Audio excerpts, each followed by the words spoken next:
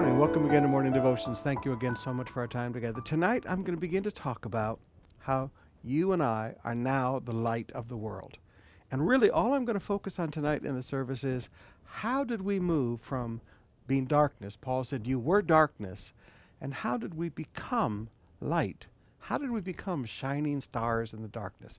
We'll see you in the services tonight at 7 o'clock, all 4 campuses.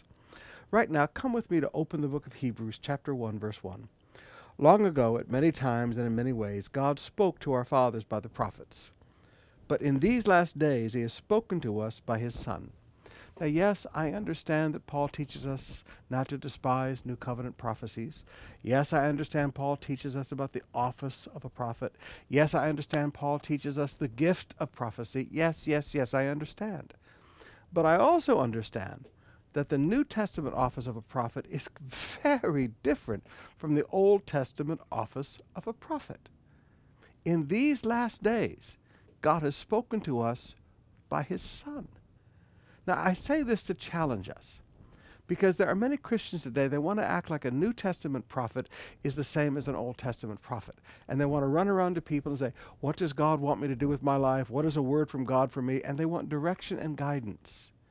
But in the New Covenant, all of the gifts of prophecy, all of the spoken gifts are for edification, exhortation, and comfort. They are not for direction and guidance. So may I please humbly beg all of us charismatics and Pentecostals, would you stop running around looking for somebody to prophesy over you? And could you please spend more time seeing what Jesus said? Not too long ago, a young man walked up to me, and this happens quite often in my life. People will walk up to me, I'll be in a shopping mall, I'll be someplace, and they say, Pastor Summerall, does God have a word for me? I said, yes, he does. Read your Bible. And they all look at me, and I say, read your Bible. And they just walk away shaking their heads.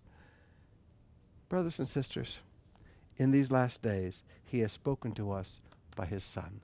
Would you please pay more attention to Jesus and a little less attention to all these people who run around and call themselves prophets?